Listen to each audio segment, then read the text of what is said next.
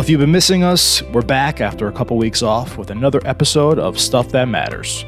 We come back strong with the strong and powerful message of Danya Perry.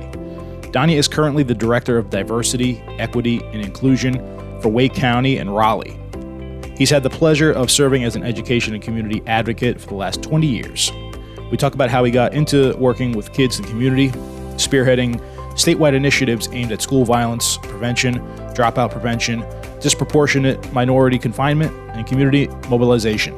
We also discuss how he has assisted many organizations in their mission to ensure academic proficiency, provide a conducive learning environment, and mobilize the community around youth. If, while listening to Danya, you think to yourself, he'd make a great local elected official, you're probably not wrong, although he does respond to that at the end. Danya has, however, co-authored several books, including Preventing Violence and Crime in America's Schools, From Put-Downs to Lockdowns, which speaks to the need for early prevention, and The Secrets of Motivating, Educating, and Lifting the Spirits of African American Males. Danya had one of the most soothing demeanors to the way he conducted himself and presented his insights. You could easily hear just how passionate he is and how pure he is. So enough of me talking and giving you more of a reason to enjoy our interview with Danya Perry. Here he is.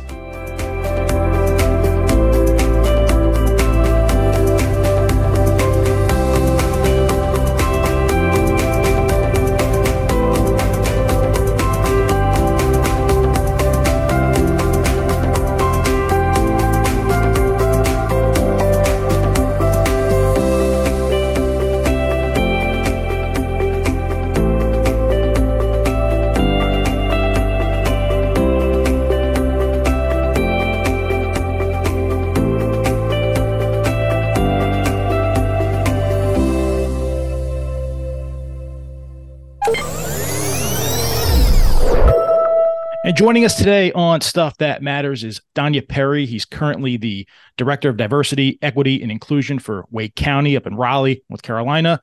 He's had the pleasure of serving as an education and community advocate for the last 20 years. Danya, thank you so much for joining us today. Our pleasure. Thank you all for the invitation.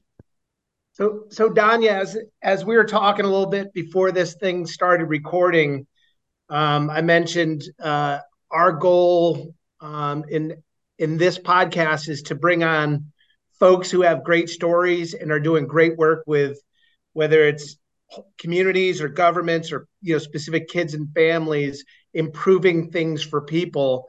When that idea came around about a year ago for our team here at New Hope, you're one of the first people I've thought of to be on this podcast with your history, all the work that you've done, who you are as an individual, as a family man, and who you are in the community. So I just wanted to start with, it's such a pleasure having you on our Stuff That Matters podcast.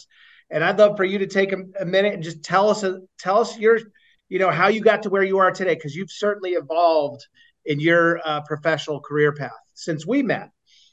Yeah, no, and it's hard to kind of, this feels very, this is your life-ish, for all the old heads in the room that remember, Robin coming in and sort of just, giving you the ins and outs. And so, I'm from New Bern, born and raised, born in Elizabeth City, but raised in New Bern. And so down east is always a part of who I am in a rural community, but it was also an anchor community to more rural parts of the community of the region. But one of the things that was just always instilled from me in the beginning, having a father who was a minister and a mother who was an activist in the community, it was always about service. It was always about giving to others. It was always about putting other people first. And, one of the things that I will always take with me was my father was a big sort of, you leave things better than when you first got there, and so, I had this sort of steward feeling about, who I was and what I meant to the community. Now, at the same time, you're also talking about, living in, a community that had a lot of, challenges in itself, whether it was related to poverty, dysfunctional families, issues related to drug usage, substance abuse. I mean, you have all of those different things happening around you. But you have this sort of aspirational what it could be, So, we went to church on Sunday to talk about what it could be. My mother was convening meetings with people in the community about what it could be. And my mother was actually one of four kids that integrated New Bern High School.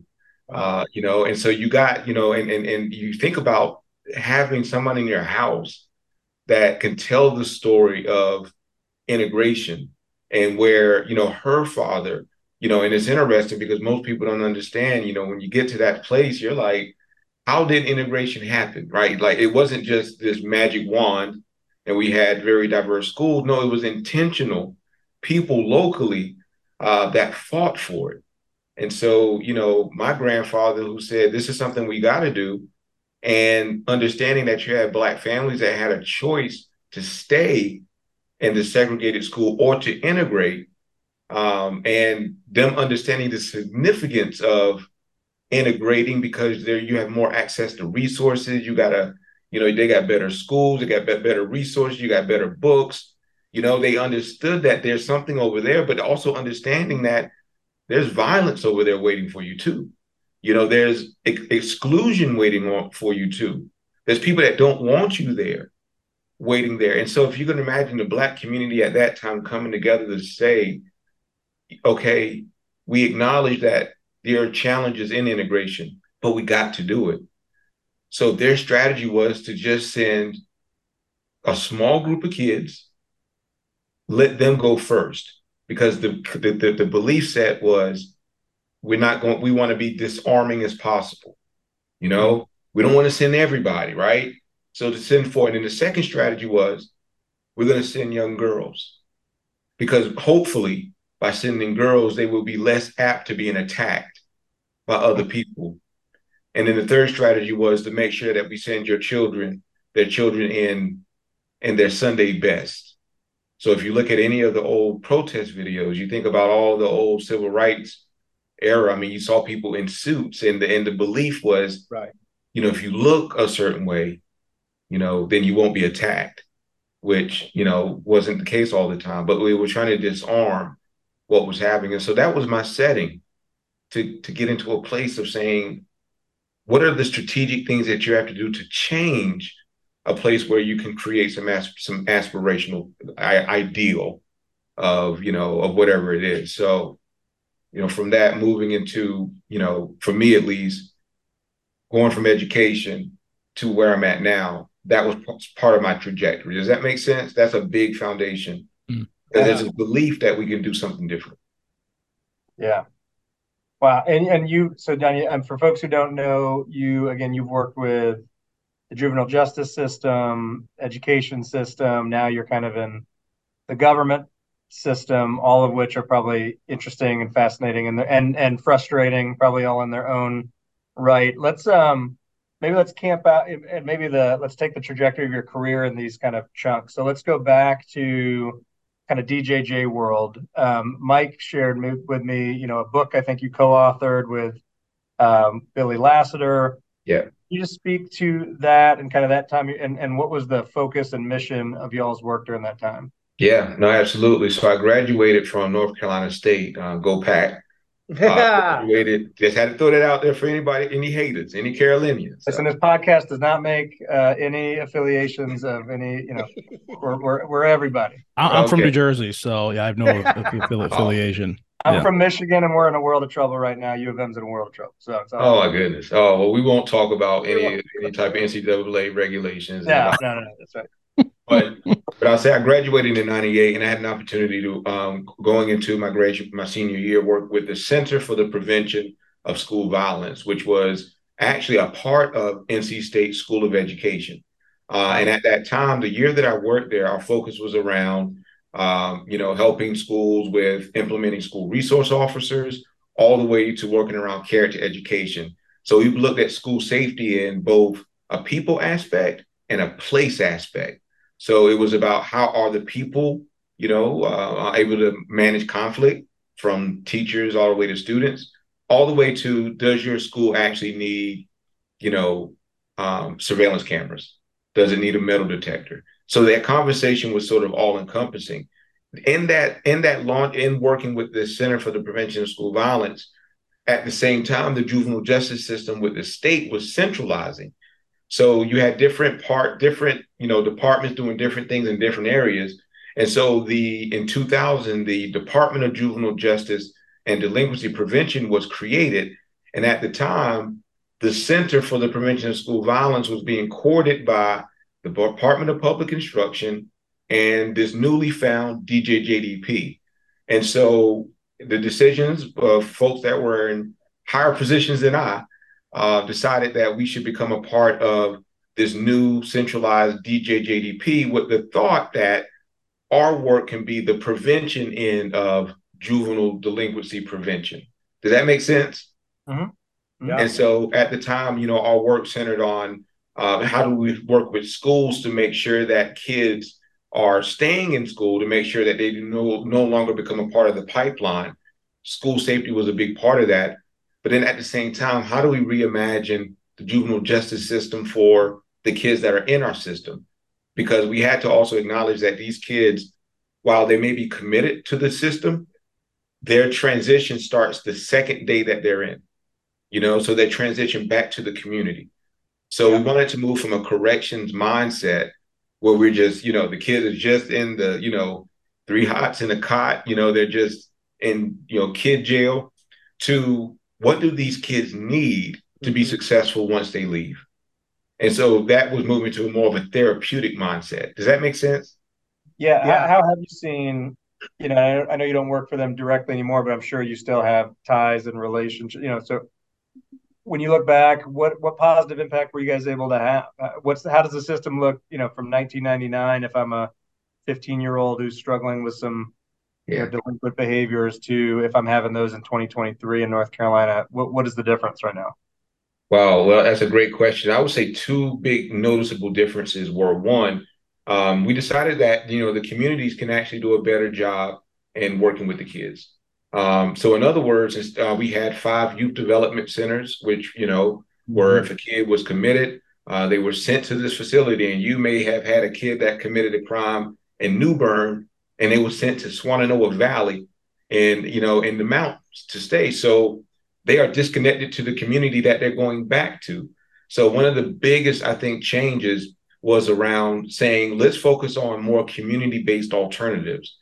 So you had maybe 1,500 kids that were in a facility at any given time in the late 90s, early 2000s, where it slowly transitioned to now, you're talking about less than 200 kids that are committed to these facilities, because it moved from about, okay, let's understand what's the best practice to ensure that this young person, will, one, obviously not reoffend, but two, understanding that there's other social determinants of their health that is contributing to maybe that delinquent act.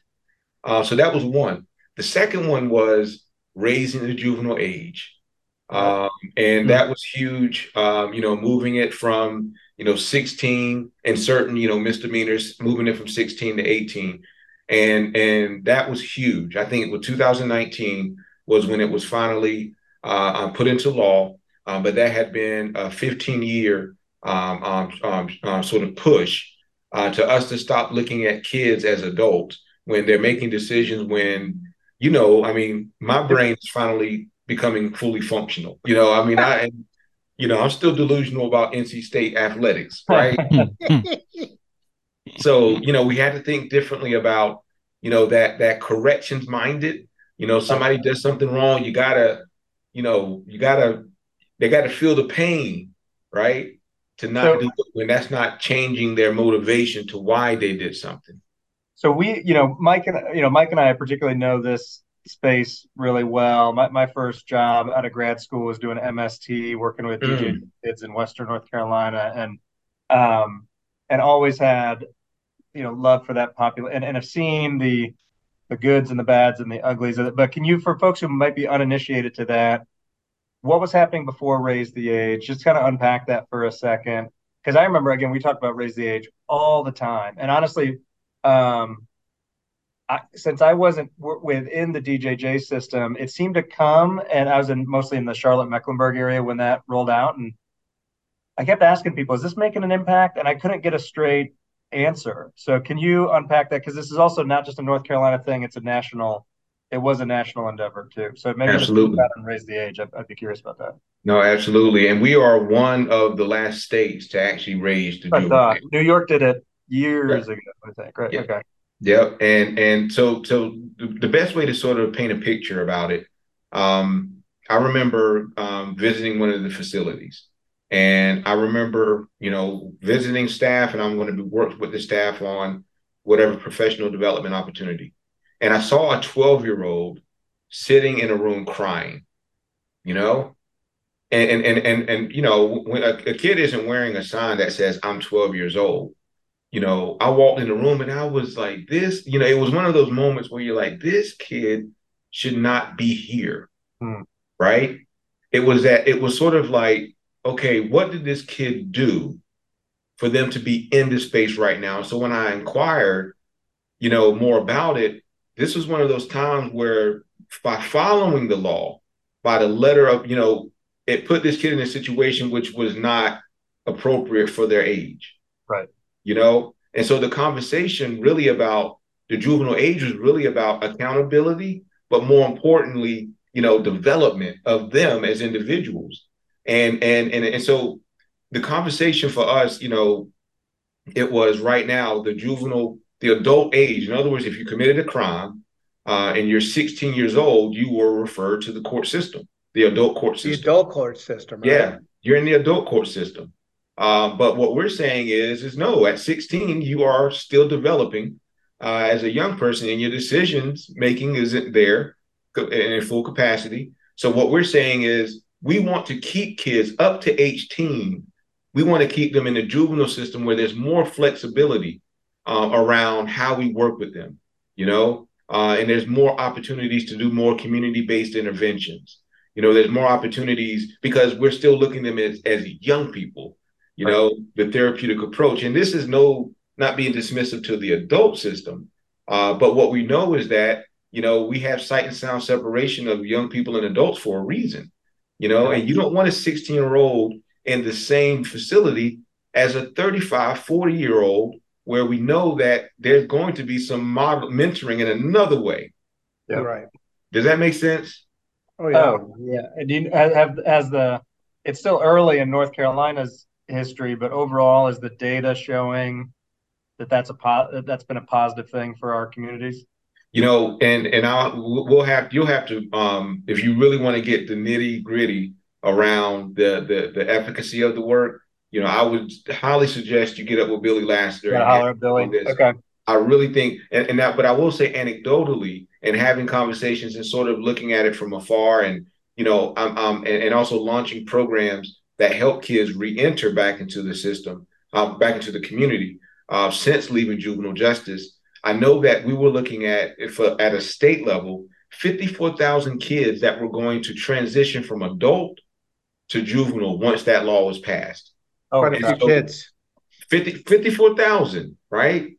Coming down from adult corrections to juvenile justice. And so the juvenile justice system was preparing itself to figure out how can we make sure that we have capacity to deal with, and they did it strategically, they did, but what I do know from the practitioners is that what they found is that, not only was this the right thing to do, but it actually prevents the pipeline being built to the adult side, because remember that these systems has since centralized because now it's a larger entity where the adult and juvenile justice system is the same department. Right. And so you have folks working with each other. It's like the pipeline got to look that shrunk a little bit more, between the administrating agencies, if you will. And so you can really see where, okay, it's almost like I'm in the juvenile side of the building and I'm taking caseworker information to the adult side of the building, but we're saying like what's happening in between.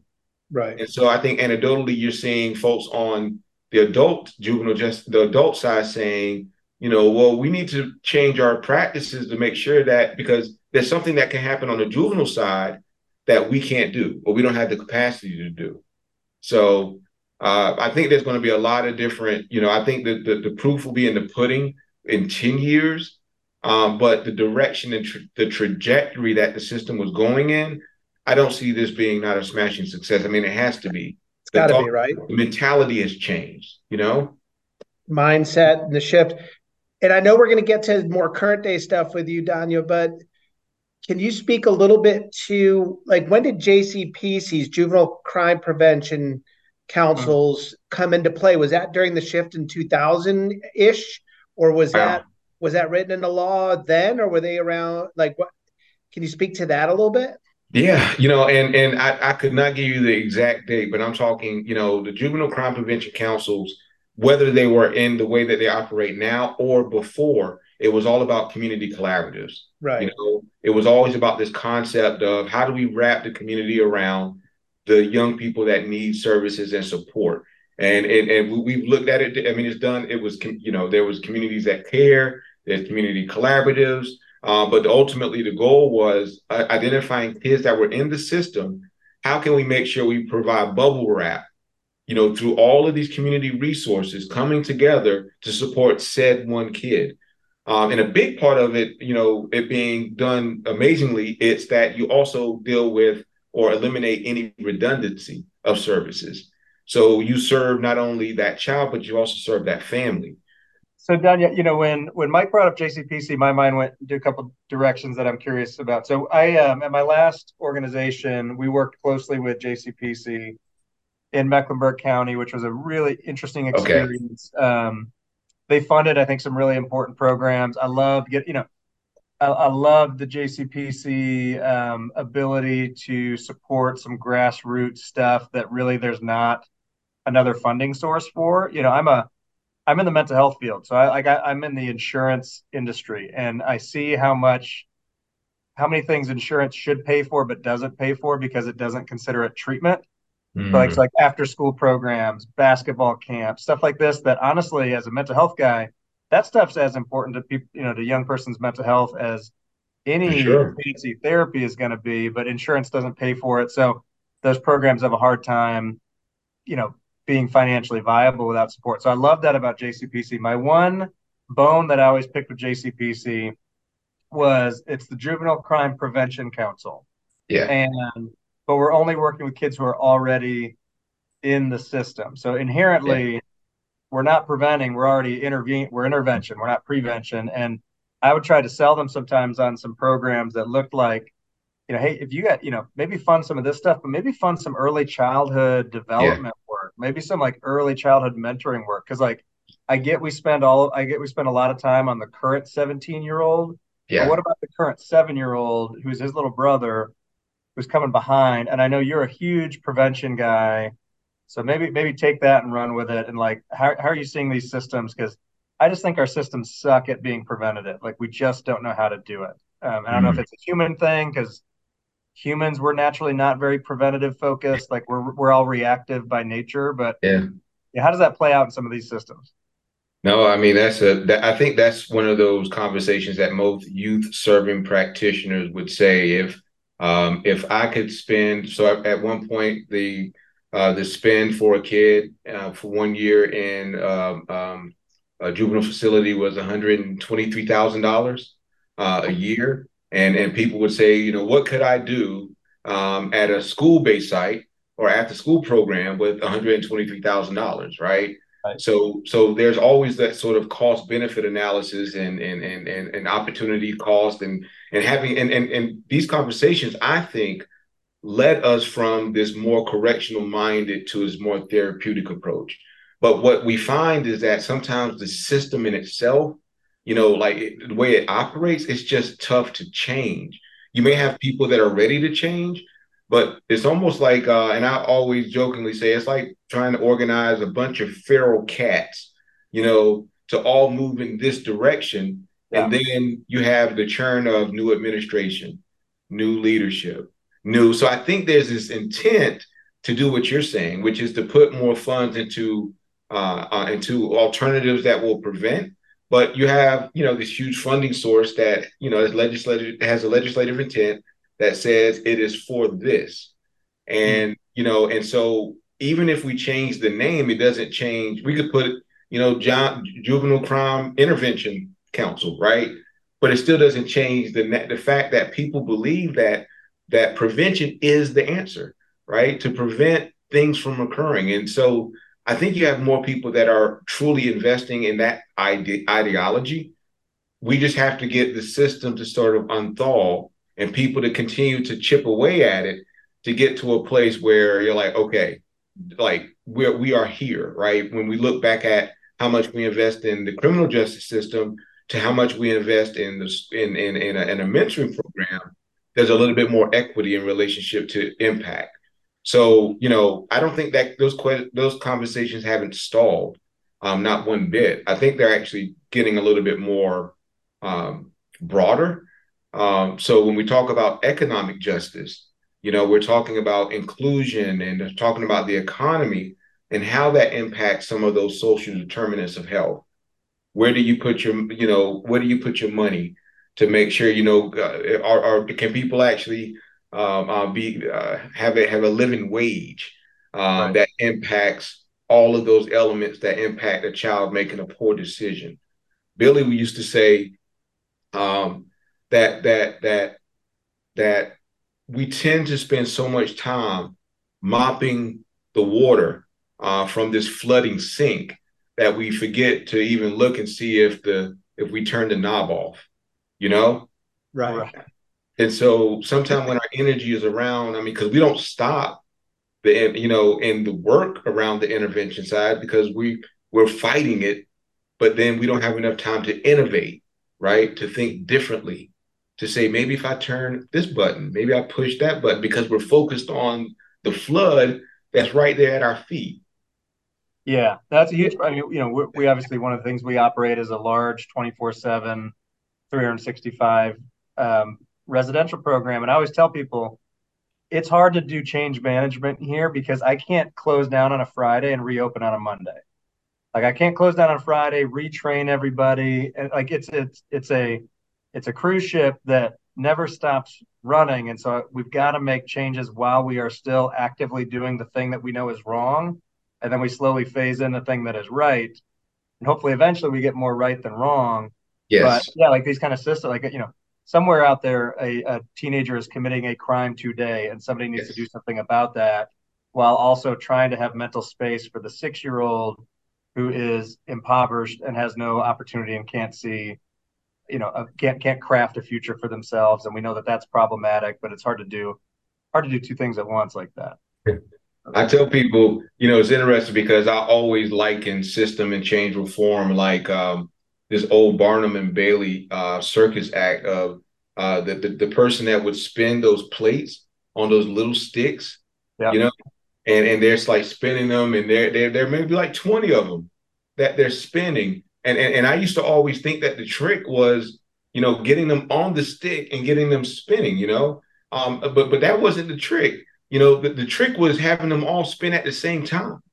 The trick was keeping them all going without one falling, and then it has a domino effect on all of them, And so the systems change, but to your point, we're trying to spin this one and we got to go over here and spin that one, and then we're spinning this, and they all got to keep spinning. Yeah. But I moved my mindset to think more about, and thinking strategically is more like double dutch. If you've ever played double dutch as a child, and I had two sisters, so they made me play. And they're turning the rope, and I'm trying to jump in, and this is what I see change management as. You're sort of doing that rocking back and forward, you're gonna jump, you're gonna jump in there, but you got to find the right moment to jump in to have this fluid, amazing experience without getting your ankles smacked by one of those ropes. So yeah, double dutch required like even just the tiniest bit of rhythm. Danya, so I was terrible at that. I would just bulldoze into a sea of ropes that would hit me right in the face. So yeah, I get I was it. usually when I was like, "Can I hold the thing?" I don't think I could jump. My wife working at New Hope is to provide students with support in the social, emotional, and academic aspect of their life. My why for being here is because these kids need somebody to hear them and see them. My why is I've been in the communities for so long with the residents. Now I get the opportunity to work with the families and meet the families. My why is I like to help. I think I was born with that in my nature, so I like helping. I help everyone in the building, as well as our residents and their families. My why is because I want to create a safe environment, a comfortable environment for my students to be able to learn and grow. I put smiles on kids' faces that I love seeing every single day. I am at New Hope because this is a place that inspires change for young kids and for adults. I'm here at New Hope working to make a difference in these young girls and boys' lives, giving them an example of what a role model should be and leading them and guiding them in the right direction. My why for being in New Hope is the residents. I love the kids.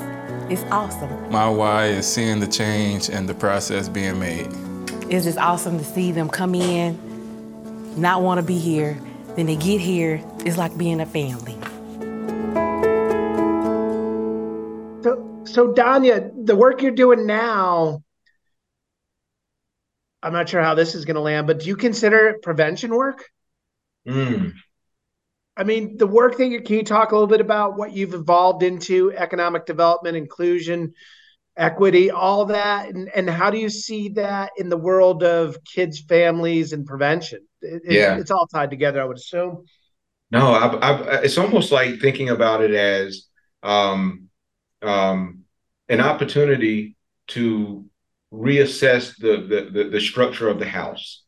So what's going on in the house? You know, we know that in this kitchen is maybe not functioning the way that it needs to be, and you have a bathroom that, you know, is maybe not functionally what it's supposed to be, and you got, you know, but we all inherited that house, right? And so we got to have somewhere to live, right? And so within the work with the county, it's focusing in on, you know, from all of our services that impact all of our communities, is looking at the architectural equity, you know, looking at saying, you know, because none of us we oftentimes don't go into a space and say, you know, like for me, you know, I inherited this office, and when I came into this office, there was already a stapler, right?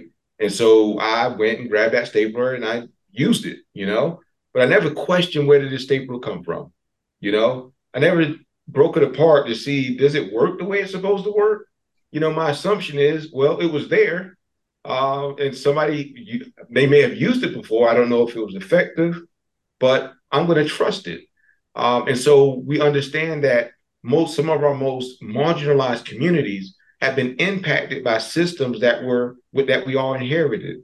And so there's this approach to looking at to get to diversity and inclusion is by being equity centered and having an equity lens in anything that we do. And that means looking at policies. That means looking at programs, fund allocation, looking at practices, looking at my own personal bias as a professional. How do all of those things play into creating a more equitable decision? You know, we believe that well-intentioned people create inequities every single day. And the majority of the inequities are because of well-intentioned people that don't have the time to innovate, strategize. You know, you're trying to plug in that hole, but at the same time, create a whole new infrastructure that will create a more equitable practice. And so our office has been dedicated to both, you know, internal and also to the community at large, is to push the pause button and have us help quarterback some of those changes and those equity challenges that you see. It's almost like going to sort of in the corporate private space. Think about like Six Sigma and Lean Canvas. You know, it's sort of that, you know, how can we create more efficiencies on this belt line, you know? And so a part of creating those efficiencies means that we have to give time and space for people to grow. You know, for me as an individual to look at myself, to put the mirror to myself, and to really take some time to say, how do I impact these larger systems? So my work, while it is the larger sort of architecture of the house, it is impacting all the other service deliveries that support our residents at large. And with the true north being inclusive prosperity, that means if you want to participate in the economy, if you want to, you know, be gainfully, you know, the opportunity is there, and there will be no personal identifier that could be a correlation of success or failure. You know, if you are participating and you're doing all that you can and there's no restrictions, there's no barriers, then we can be successful. Yeah, I think that's, and there's so many different directions we could go in there. So right now you're working for Wake, you're in the Wake County government, right? I Yes. always heard, so again, I'm kind of more from the Mecklenburg. I live just south of Charlotte. Okay. But when I worked in a Charlotte-based nonprofit, we often cited, I think there was a couple zip codes within Mecklenburg County that are some of the worst zip codes to be born into in the entire country for upward economic mobility. Like the stats on if you're born into this zip code, the likelihood that you will stay in poverty for generations to come is, some astronomically high. And also the likelihood that you will never move out of that zip code is incredibly high. And then again, I think that intersection, again, my first job out of grad school doing MST and doing in-home work out in kind of Western North Carolina. I grew up looking back, I think growing up, you don't know what you're growing up as because you're just growing up, and then you kind of reflect back on. And I grew up as comfortably middle class for my whole life, and had parents. My dad was a pastor and my mom worked at a university. And so I grew up comfortable. So really kind of when I started getting into community-based work is when I think I started getting really exposed to the integration of poverty, opportunity, mental health, kid behavioral issues, and how all of these things kind of, layer on top of each other. And, I don't think there's anything more almost, we're in the intervention space, I think at New Hope. By the time kids get to us, they are years and probably generations deep into the system. And I'm a natural optimist, but sometimes I read our kids' profiles and it's hard not to get pessimistic about, their future. So I think there's probably no more important work that we can do than actually set a better, set the table better, set the game, set the rules of the game better, so that it's not such an uphill battle. I remember I'd usually take some of my teenage kids I worked with to college campuses in North Carolina. Sometimes I'd take them to, NC State. Sometimes I'd go to App State or something. But it became really clear within just a couple of months that none of them had ever, that wasn't even a reference point, And I always grew up, I always tell people the gravity for me, or the wind was blowing me towards college. If I didn't go to college, that would have been a weird thing for my family trajectory. Now, for my mom, she was first generation person to get more than a high school diploma. So her wind was blowing her not towards college. She had to actually, make that effort to make a change generationally. But by the time I came around, I'm the beneficiary of her change. Yes. So it was already kind of natural for me. But working with kids who a lot of their wind was barely blowing towards a GED, let alone college, and their scope for what they could see, what their future could hold, was so small, was so narrow. I talked to kids and they had one, maybe two jobs that they could think of ever doing, and I think it's because their reference points only included 3 jobs, maybe total. So I don't know. I mean, I'm rambling at this point, but it's such a big part of the conversation. So and again, I love, I also think sometimes county governments and government in general gets a bad rap. It's sometimes and here feeling your energy and feeling your kind of innovation, the fact that you are working within government structures is exciting, because I think those institutions need some change agents pretty bad.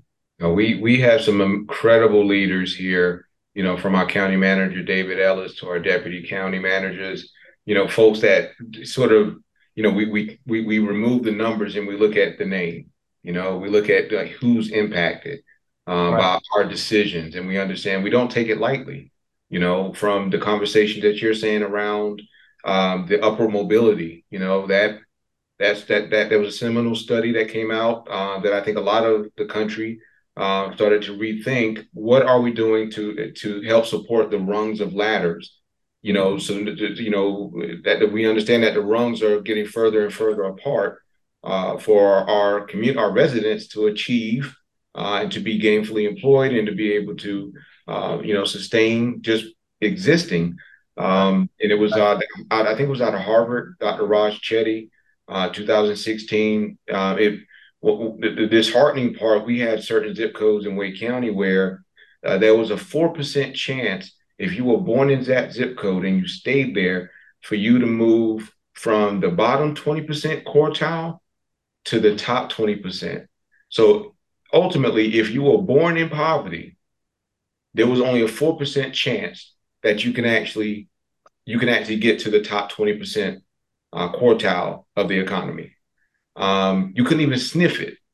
Right. And so the question becomes, I think the American adage was that, you pull yourselves up by your bootstraps. Right. If you work hard, you will go up the ladder. And we're acknowledging that, there's this belief that the rising tide will will lift all ships, but some ships aren't seaworthy. And so if we need a community's full participation for prosperity, that means we have to invest targeted into areas and families and young people that are situated differently, and it's by no fault of their own that they're situated differently, and not criminalizing substance abuse, not criminalizing poverty, by acknowledging that there was a set of systems and standards that created where they are situated differently, and how can we all be responsible to make sure that they're in a position to contribute back to this larger swath of prosperity, and and we're finding now in local government and state conversations, national conversation, that this is a superior growth model that with our, especially communities that are growing really, really fast, where we've been in communities around the country that you had folks living in tent cities that were gainfully employed, making $70-something thousand a year. But they lived in tent cities because they couldn't afford to live in the community that they worked in. And they stayed in tents during the work week and then drove 2 hours to their home, which was because that was the place where they could afford to stay. So the conversation needs to be had at both ends, where we're not only looking at our most marginalized, disenfranchised community members, but it's also not outpacing our community. It's about growing responsibly, understanding that, that there's this pace that we have to consider. We have to probably reevaluate measures of success as well. So anyway, now you're going to get me, we spoke with a friend who's in the homeless services business on the podcast a few weeks ago, and we talked a lot about misconceptions around homeless individuals, and is it an intersection of mostly addiction or mental illness? And she said, yeah, but it's mostly it's economics. Actually, it's mostly a math game, and where you find rising expenses without affordable housing, you find more homeless people like that, and that's not. So that strikes me too. So that kind of actual, like, not all growth is good growth. Like, not all just rapid expansion is necessarily good if it's only good for 7% of us. Absolutely, that actually could have a long-term net negative on the whole community. I'm a fan of growth. I'm a fan of growth. But it's not they grow; it's we grow, right? And I think when we get away from thinking of it in silos, and again, our system is feels very competitive, right? The economy is competitive. You have and have nots. But once the haves acknowledge that those that have not can contribute to you having more, or even having some more equity and shared resources and power, I mean, it'll just create a better experience for us all. And that's, again, I love that, I'm Gen X, I'm old. All right. So as my son says, I listened to hip hop back in the late 1900s, I'm like, son, that was 1995, son. Like, yeah, the late 1900s, Don't say it like that. Yeah. I'm just telling you. That's the meanest way for him to say that. Yeah. He's cold-hearted, He doesn't care.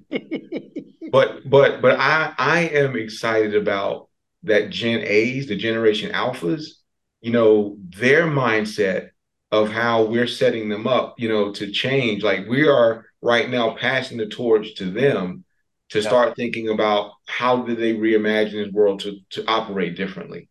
And I had a chance to sit with a group of students from Carey Academy. I forget where, but and in their class they were talking about. They said if you tore apart the system the way it stands now, what would it look like? What would you build it up to be?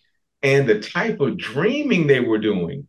And you know what my instantaneous reaction was as they were presenting these new ideals about how the world could operate? Do you know what my instantaneous gut reaction was to do? And I'm like someone who wants to see it change. Oh, that won't work. Oh, that won't work. Good luck with that one. Instantaneous. And I had to check myself. And I said, hold on, I'm doing what someone was doing to me when I was trying to pitch a way of reimagining how we do things.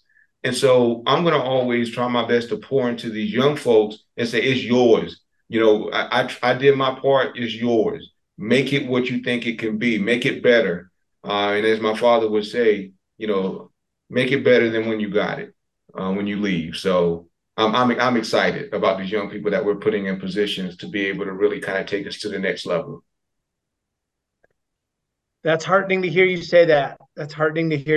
I like that story. It's an excellent story about the younger generations and where their hearts and heads are at. Sometimes, like your initial reaction, sometimes as you get older, you become a little bit pessimistic. Oh, yeah. Sometimes I call myself "get off my lawn, O'Connor." Like I find myself doing that, and I got to check myself. Shaking your fist, yeah. Get off my lawn.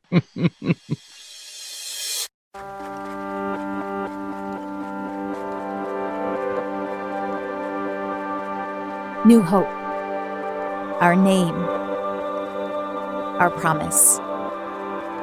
Founded in 1987 by Dr. George Orvin, New Hope has been a beacon of hope and healing for youth across the country for decades and is committed to expanding our impact across the Carolinas and beyond.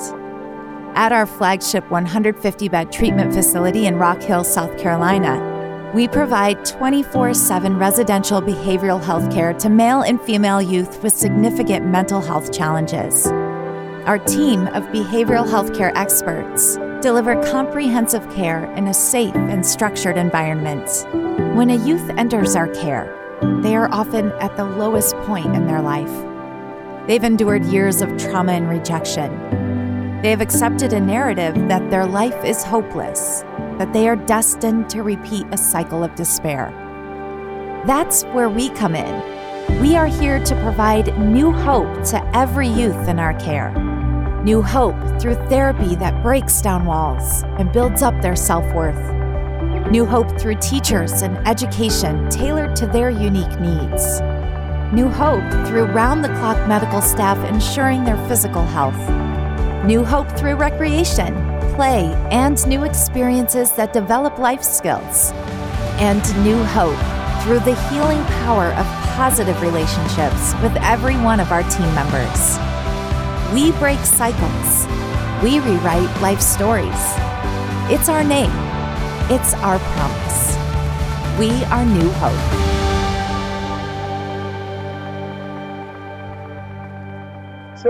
So Danya, I think we're probably going to wrap it up in a little bit here, but I'm curious around economic growth. You and I both live in Wake County, and I've lived in Wake County since 2005. And my family and I are fortunate enough to live near an elementary school, right? I have 3 kids, 13, 11, and 8. And I pinch myself every day when I walk to pick my kid up at the elementary school, which is right around the corner from my house. And I'm actually technically on the clock because I get to work from home sometimes, right? Yeah. And I try to think of families who don't have that benefit of a good school nearby.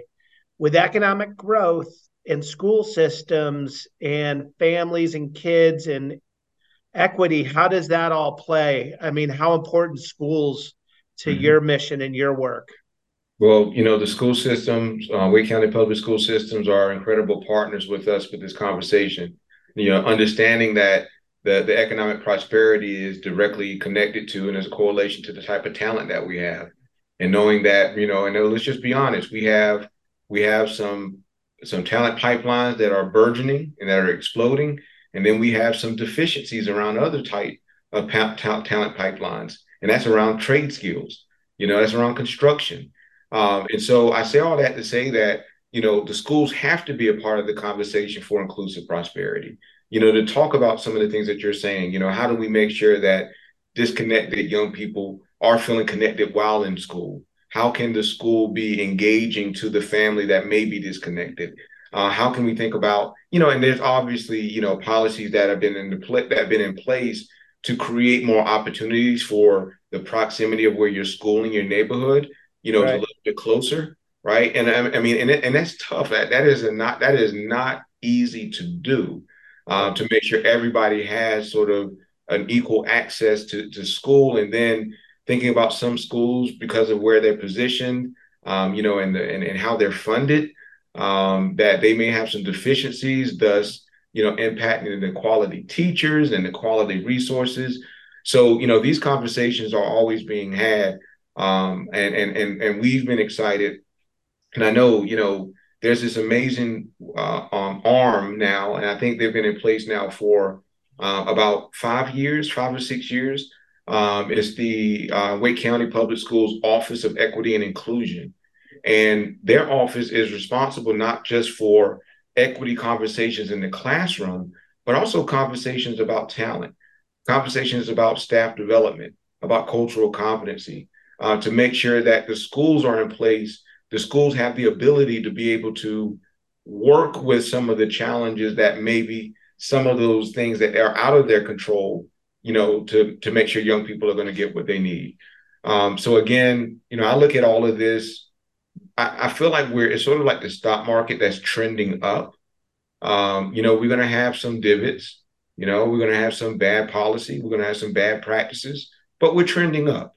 And people are being mindful about exactly what you just said and saying within the conditions that we have, what's the best alternative? If we had unlimited resources, we can probably do some amazing things. But the biggest resource to me is right here and right here. And if we have the willingness and the appetite to look beyond our situation, Mike, when you said my family is good, I can see my kids, I can walk them to school. But what about those other kids? Right. That to me is the start of it. That's the start of reimagining how we could be. So I appreciate, the fact that you even have this platform, to help advance the conversation, because without conversation, there's going to be this empathy gap, and if we don't have empathy for people's lived experiences and we don't understand, then there's unintentionally possibilities to create more harm, to make the gaps further, to make the schools further, to make the buildings bigger, to make the community smaller, there's all those opportunities without thinking about and having, and I used to call it GRITS, the acronym, not girls raised in the South, but get right into their shoes, get right into their shoes and let me walk in your shoes and let me understand what your journey is. And then maybe that'll help impact what I have, my sphere of influence, what I change and what I bring. I always think about the essence of our work should be about every question that we should ask if we have some responsibility to the community is who benefits and who's burdened. Start there. Danya, I think one of the things I'll comment on that I just appreciate how you talk about these issues is I think sadly in 2023 everything is political, right? Like even if we don't want it to be, but like every topic It gets political, and then really quickly it gets tribal, and then really quickly it gets left right. And I think then that's where ideas go to die, is when people go into those sides. And I think the way that you frame some of this arguments around economic justice, I think you do it in a way that it feels palatable and feels almost apolitical, because I think it's making both head and heart arguments. I think it's both making, pure altruistic empathy arguments, but also some pragmatic. Hey, if you want to just talk dollars and cents, prevention is like 7-1 better than intervention. And so I think there's a way to get both, because you need the support. These need to be you need to get a coalition of support around anything with this stuff. Right. And so it does. And I also like how you frame a lot of our current challenges in our system more as a product of just that plate spun, somebody grabbed it, kept spinning it. It's not necessarily malicious. Yeah. They're just spinning it the same way that the person spun it before them, who spun it before them. And it's not necessarily like active. I don't, in my heart, and this could be ignorance or not, but I don't interact with a lot of people who actively detest the poor or want people to fail, or would go and look at that 12-year-old kid at a DJJ facility and feel good about that. I just don't. I don't see that level of just evil. I do see a lot of people who just live their life with their, and I'm one of them sometimes. You just live your journey, your life, and what impacts you locally. And so your prism is not very, but by doing that, you can maintain a lot of these systems and structures that have downstream consequences that would actually hurt your heart if you actually got exposed to them.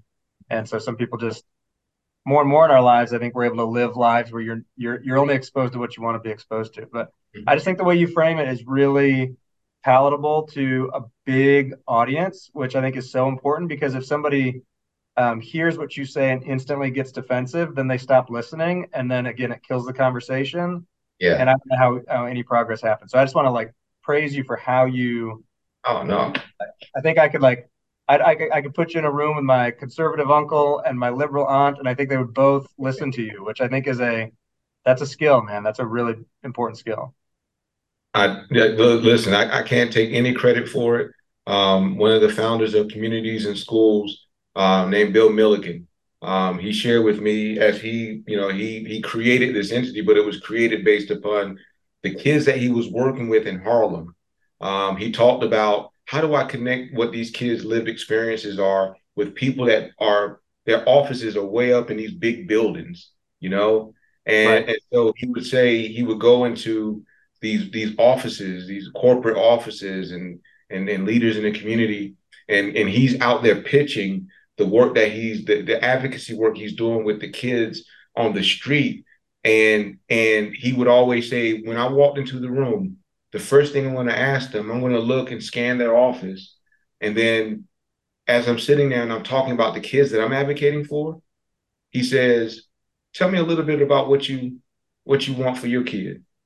I see you got a picture of your kids on your desk. Tell me a little bit about what you want for your kids.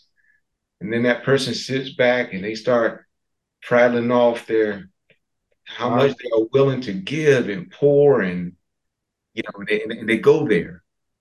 And he said, man, that's one of the most beautiful things I've heard, that I want to give that same opportunity to these kids down here. Mm-hmm. And to me, leading with your heart, leading with something that we all, to your point, who doesn't want the best, for our kids? How much we're willing to invest, that's where we got to talk strategy. Yeah. But at the nexus of it is, it's about those young folk. So, my prayer is that, that we get to a place where that no longer becomes, that becomes, a mission drift. The Maasai, which is an indigenous community out of West Africa, their greetings as they meet people is Kasaria Ngera. It's Kasaria Ngera, and it translates to, and how are the children? Think about that for a second. When I see you and I walk upon you and we are coming, how are the children? Because I know if the children are well, then guess what? You're good. Then we are well. So I love it. Yeah. It's hard to end on any other note aside from that, but as we've been wrapping up these episodes on stuff that matters, going to ask you the final question here, and this is a chance for you to, I guess, recap your overall message, which you've certainly been doing throughout the entirety of this episode, but I'm going to ask you anyway. For you, Danya, what is the stuff that matters? That is such a broad question, but I want to zoom in a little bit. What matters to me is conversation, discourse. At the end of the day, if we can sit down and we can break bread, or we can share thoughts over a drink, or we can do anything that's going to remove any barrier for us to work across difference, like just slowing down to just hear each other out.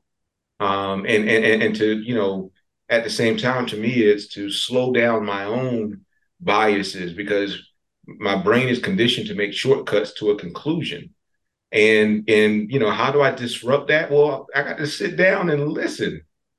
I got to sit down and intentionally go and have conversations with people that I've never had conversations with before.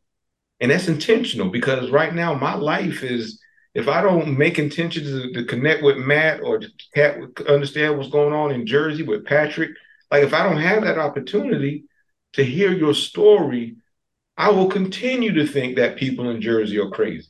You know what I mean? Like I will continually, think about, so my thing, the stuff that matters to me, I think foundationally is that we have to probably do a lot more listening than talking.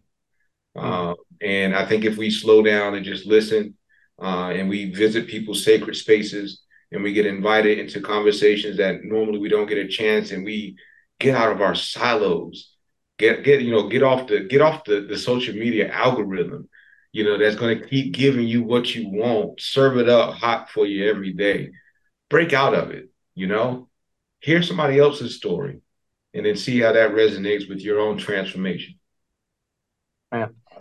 Well, Danya, I think when we made up the name for this podcast, I don't think we knew what the heck we were doing or where it was going, but I can absolutely say that like the work you're doing is absolutely stuff that matters. And if you ever run for governor, you got to make your announcement on this podcast, because I think you get some. No, sir.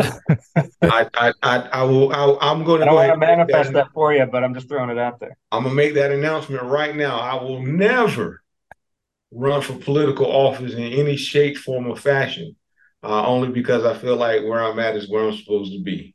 Okay. So it is not any. I love my leaders. I love them for certain.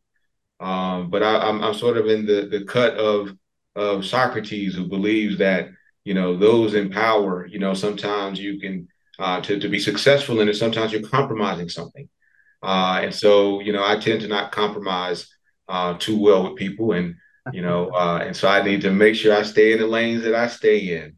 So, but shout out to all my legislators and all my commissioners and councilors and mayors and council. Oh, they're special. Well, their seats are safe for now. It sounds like their seats are safe. Well, no, thank you so much for your time and for all you're doing. Truly, I think this was, and we'd love to have you back sometime. Anytime you've got some new and interesting stuff happening up in Wake, because again, I really think the power of I think local communities is where the innovation starts. Yes. I think sometimes we wait for the whole country to do something cool. I don't think that's usually how it works. So, I mean, we'd love to hear more what's happening in your local community and get the word out.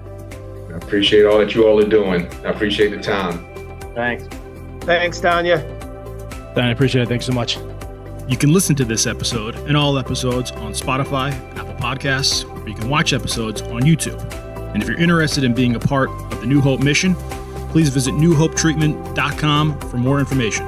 Again, that's newhopetreatment.com. You can also follow us on Twitter, Facebook, and LinkedIn.